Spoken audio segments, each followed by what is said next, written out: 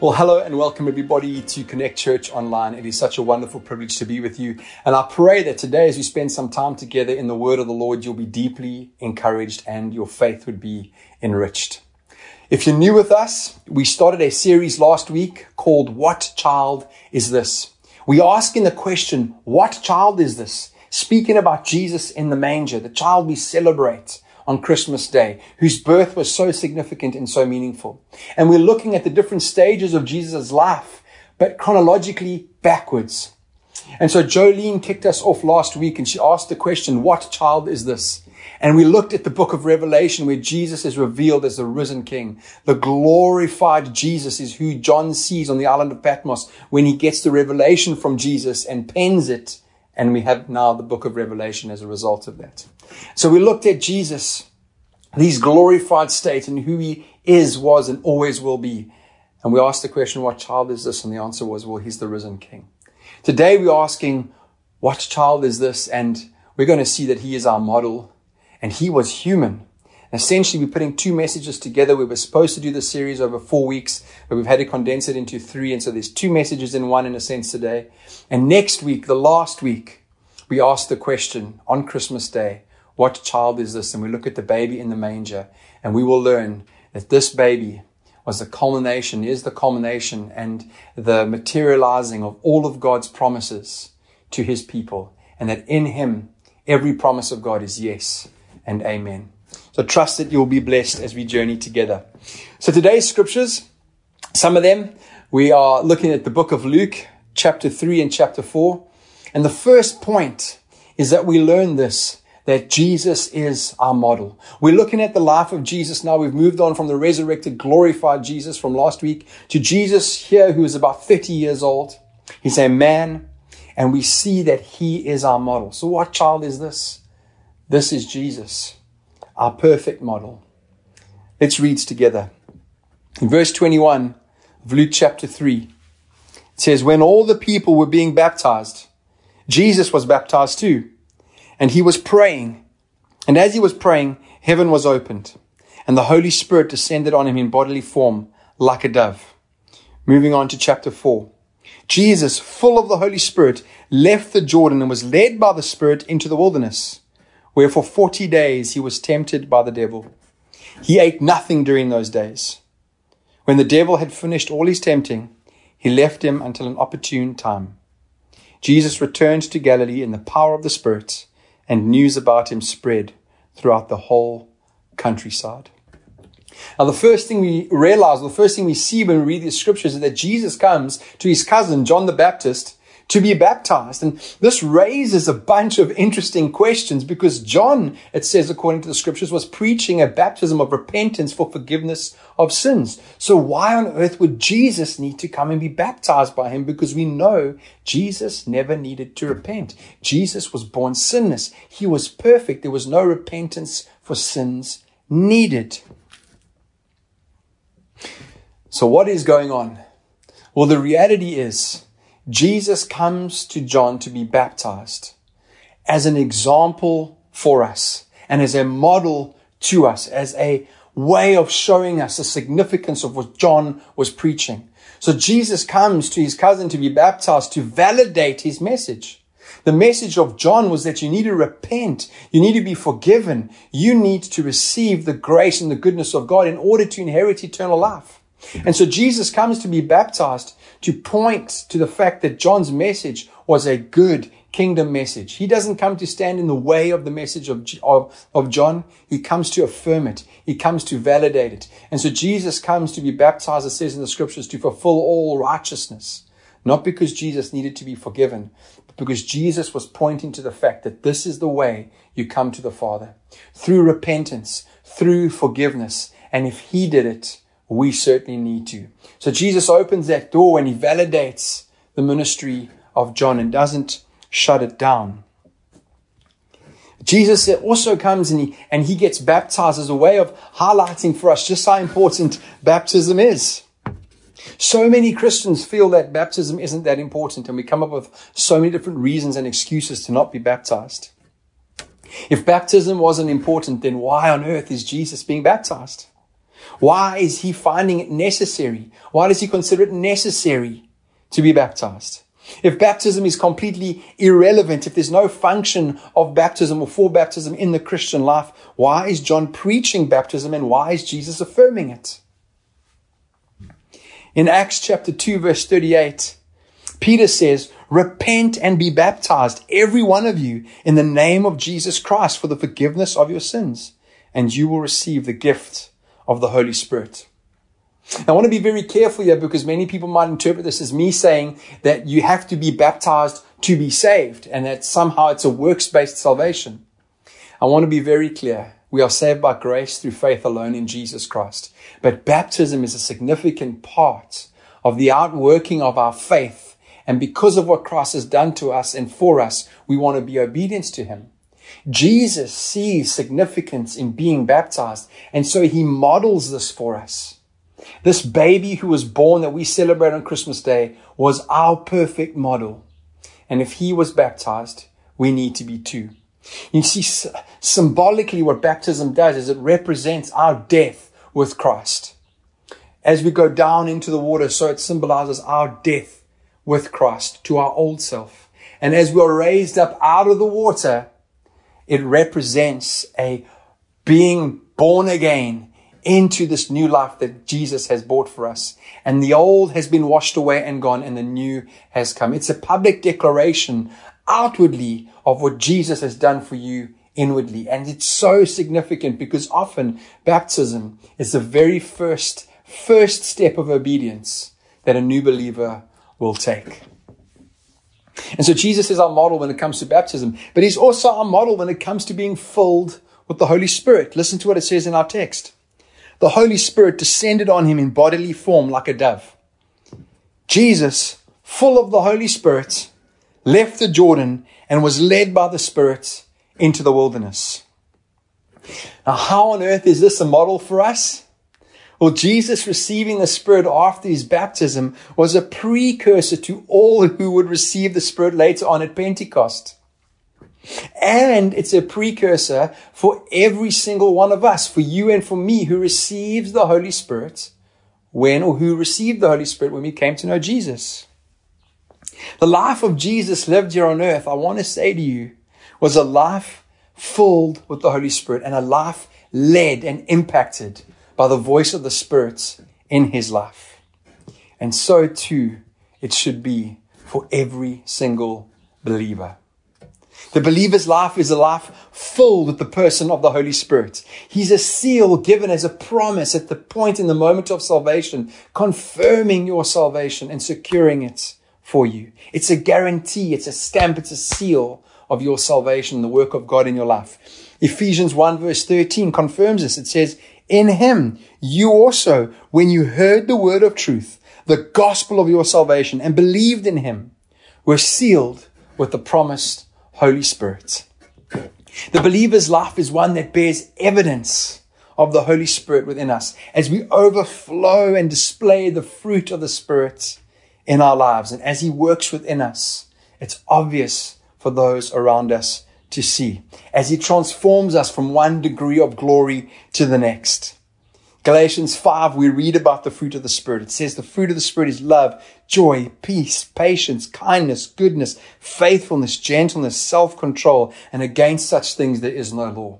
And so when Jesus is walking this earth and he gets baptized and he's filled with the Holy Spirit, he is a model for us.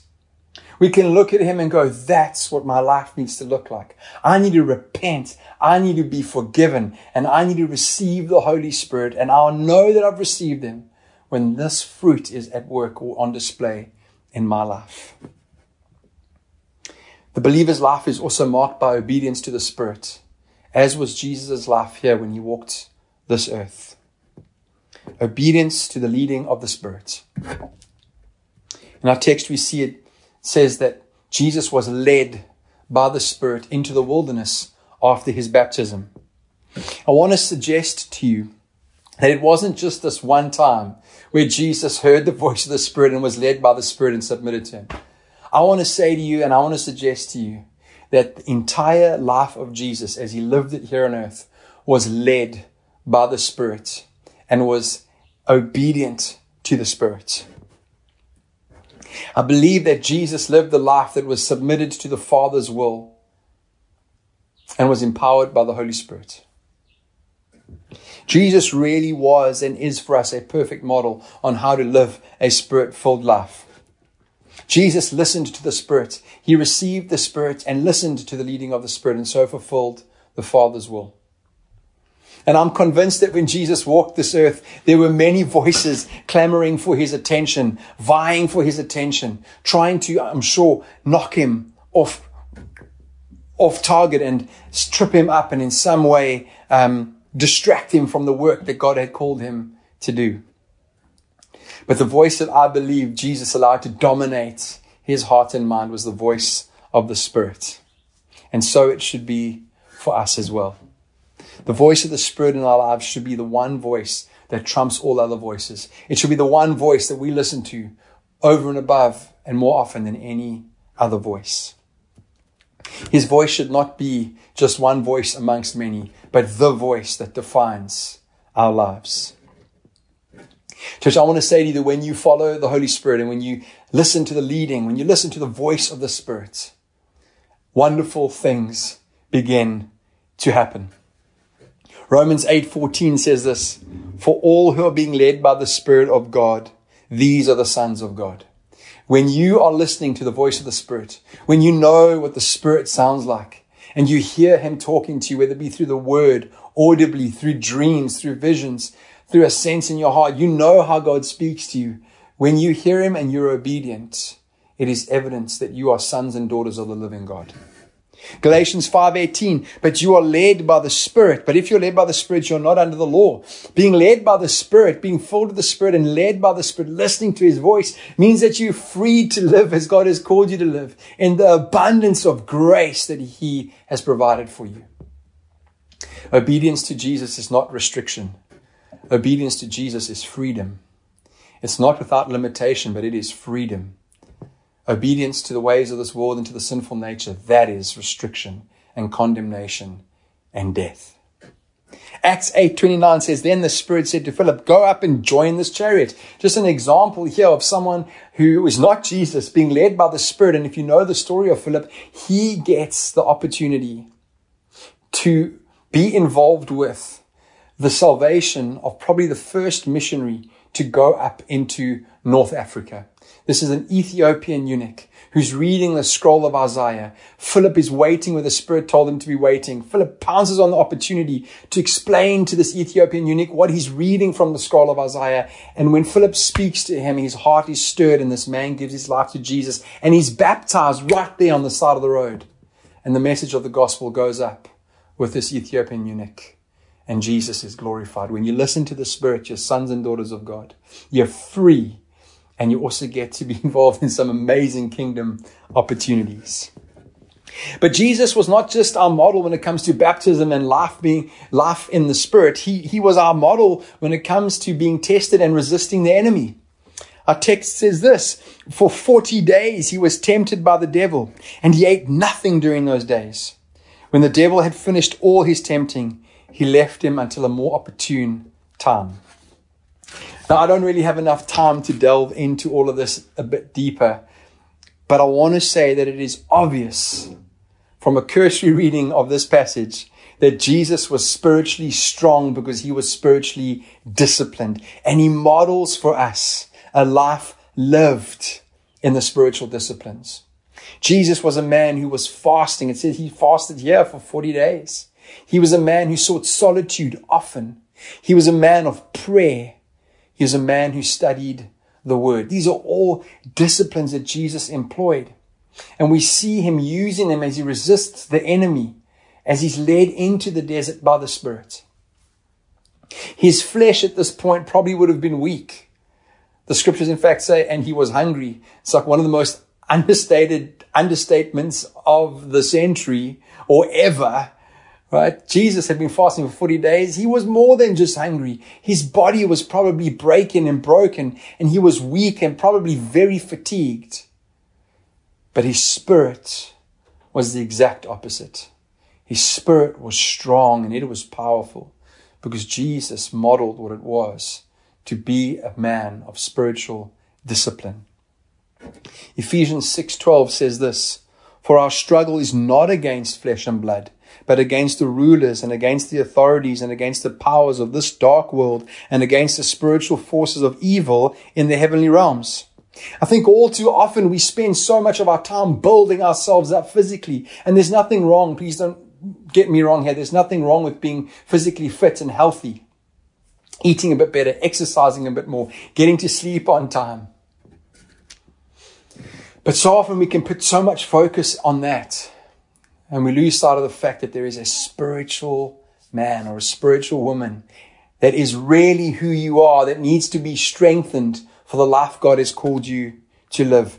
And the way we train the spirit within us is not the way we train our flesh. The way we train our spiritual beings is not the way we train our flesh.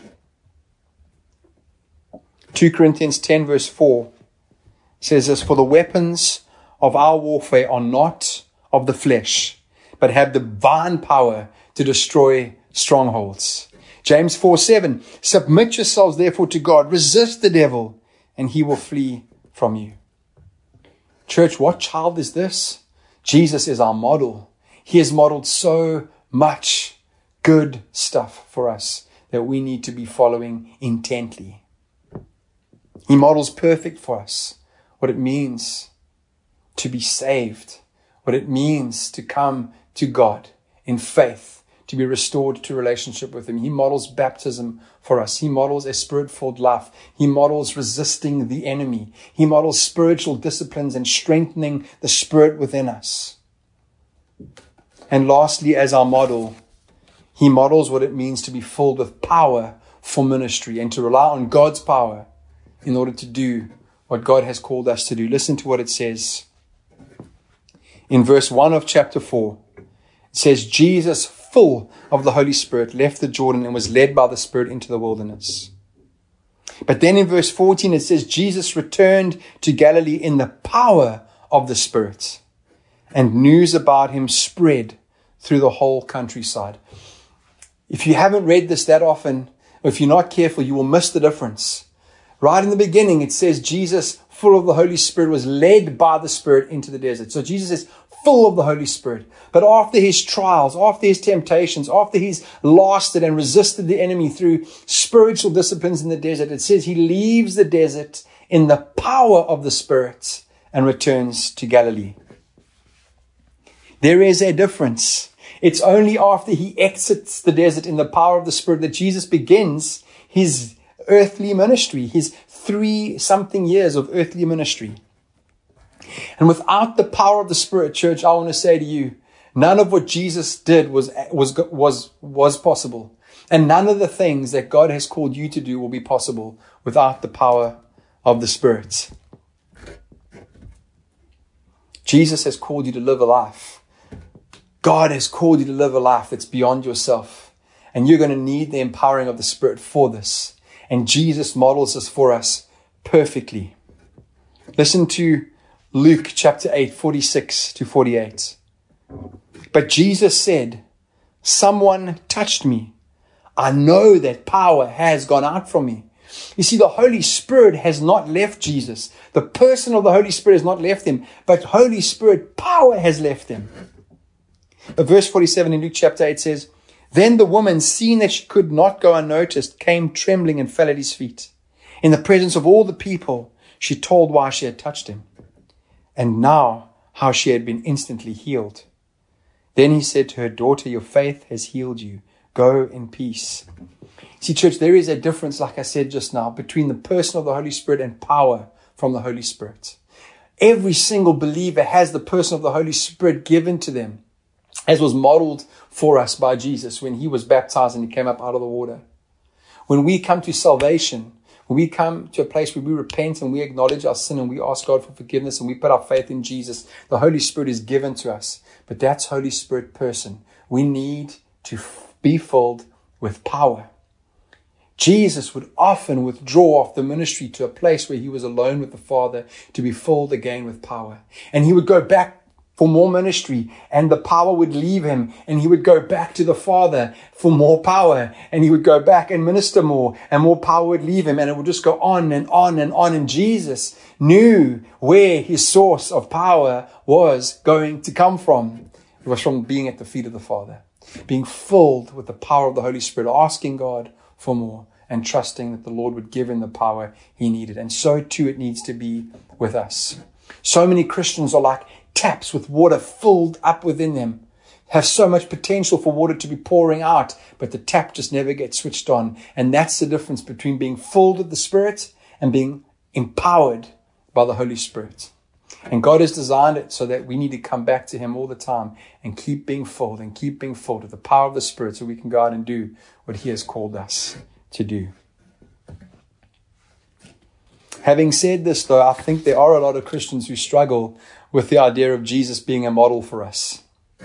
I've struggled with it for a while as well.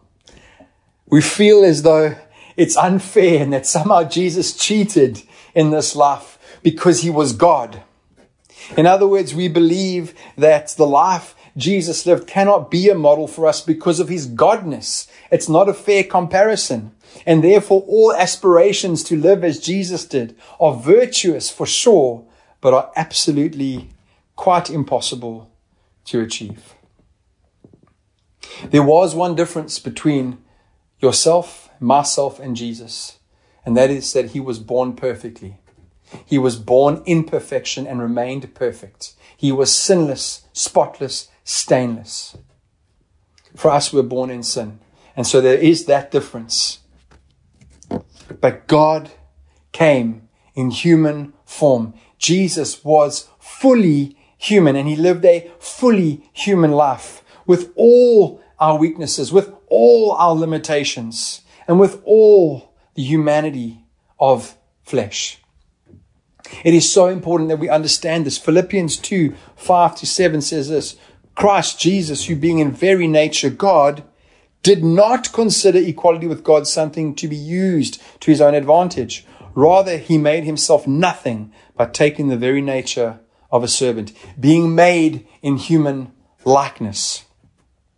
Jesus was God, is God, will always be God. But when he walked this earth, he let go of his godness, in the sense he did not grasp onto that in order to live this life the way the Father intended him to. He submitted himself to humanity, to his flesh, and he lived this life the way we live this life, with the struggles we have. He lived this life relying on the Father like we are meant to, relying on the Spirit like we are meant to, and learning and growing like we do.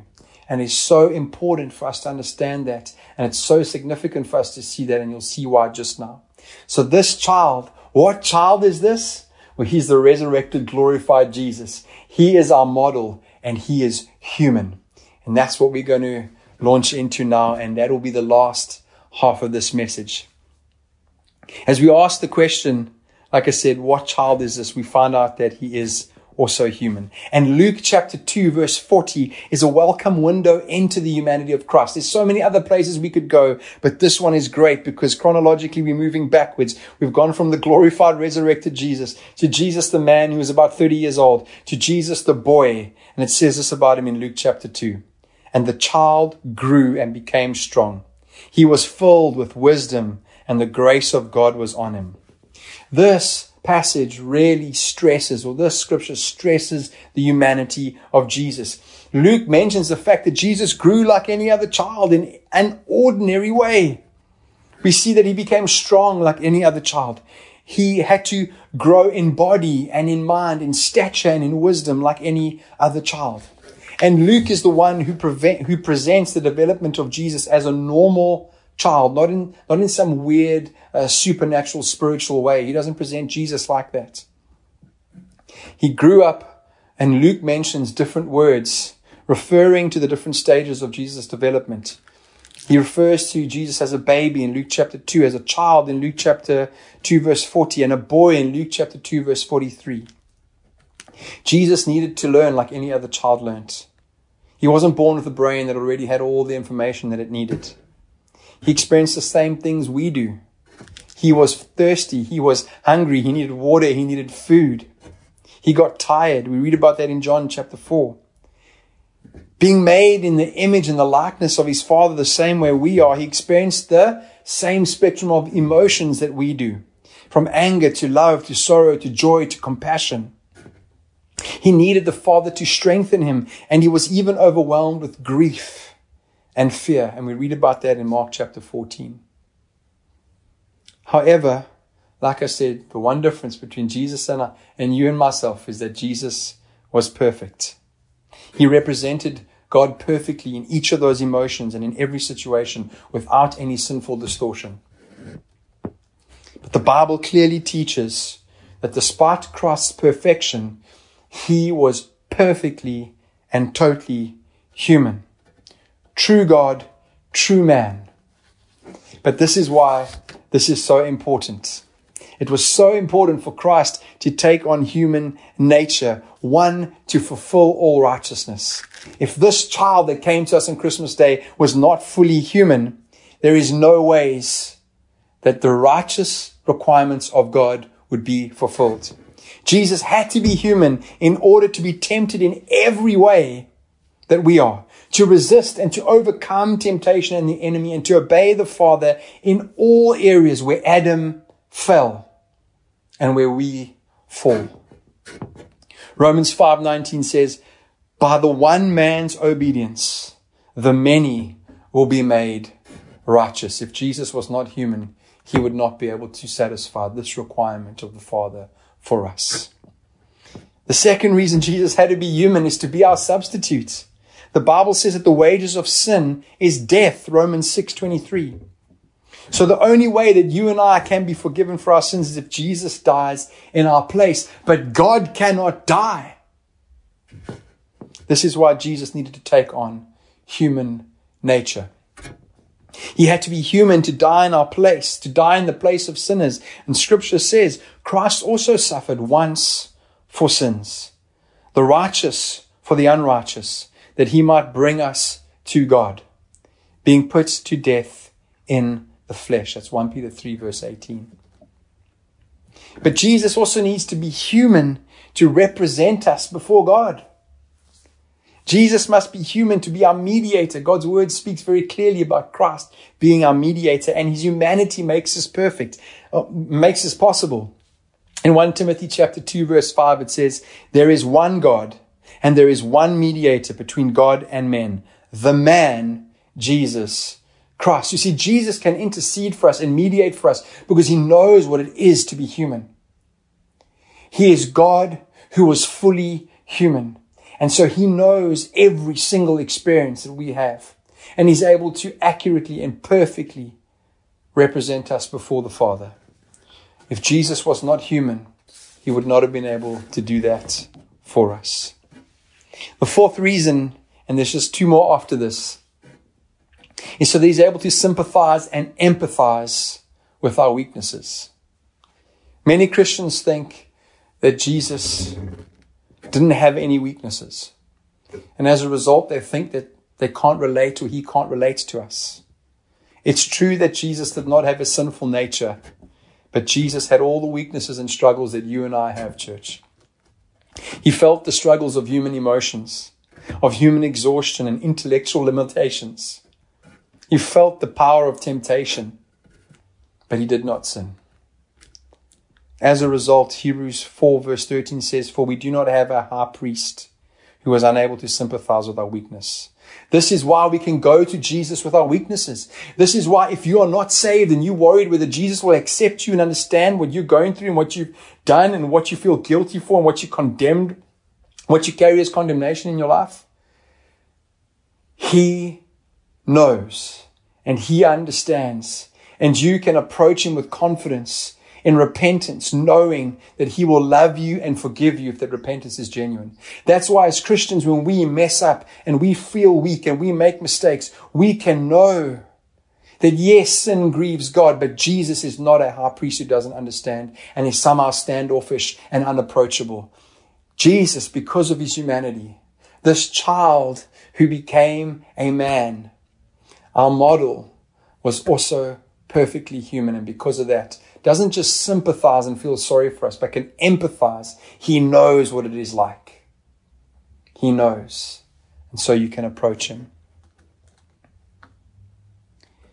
Fifthly, Jesus needed to be human to be our example of obedience.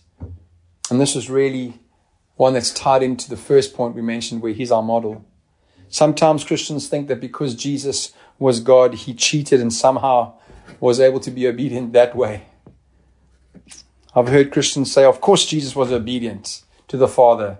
He is God. But Jesus, it says in Hebrews chapter 5, verse 8, which won't come up on the screen, had to learn obedience.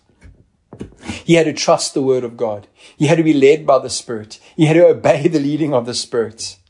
And Jesus is a true example to us, like we said in our first point, of what it means to be filled with the Spirit, obedient to the Spirit, and empowered by the Spirit. If he wasn't human, that wouldn't be possible. And lastly, Jesus had to be human to be approachable. The Lord Jesus is the only way we can approach God. Timothy chapter 6 verse 16 says, 1 Timothy chapter 6 verse 16 says, God dwells in unapproachable light. But we can approach Jesus. He prays for our sins and intercedes for us. He forgives us our sins. He mediates for us between the Father and ourselves. He fulfills all righteousness. This is why we can approach him, because he was fully human. The New Testament shows that even children were drawn to Jesus and were attracted to Jesus and came to him freely. And when people tried to stop them, Jesus said, don't stop them, let them come. He's not some stern, stubborn, authoritarian figure that's there with malicious intent to just beat you down and lord it over you. You and I can come to Jesus because of his humanity. We can come to him for the forgiveness of our sins, knowing that he will love us, knowing that he will give us his righteousness and eternal life. Jesus calls you and myself, and he says this to us. And he says this to you if you don't know Jesus, and you're just celebrating Christmas because it's what you've done your whole life. I want to submit to you that this child is the resurrected, glorified King. He is our model for life. And he is human, so you can approach him. He says, come to me, all who labor and are heavy laden, and I will give you rest. Take my yoke upon you and learn from me, for I am gentle and lowly in heart, and you will find rest for your souls. For my yoke is easy and my burden is light. So who is this child? What child is this that we celebrate on Christmas? He is the second person of the Godhead, was, is, and always will be God. He is God our Savior, God our model, God who is human. He's God Emmanuel, God with us, the one who's come down to seek and to save sinners, the one who's coming to seek and to save you if you would let him, and the one who has done that for you and is challenging you to walk in the ways that he has modeled for you to walk. Church, bless you. May you have a fantastic, fantastic Christmas season, and may Jesus be at the center of all that you do. We'll see you next week. Bye.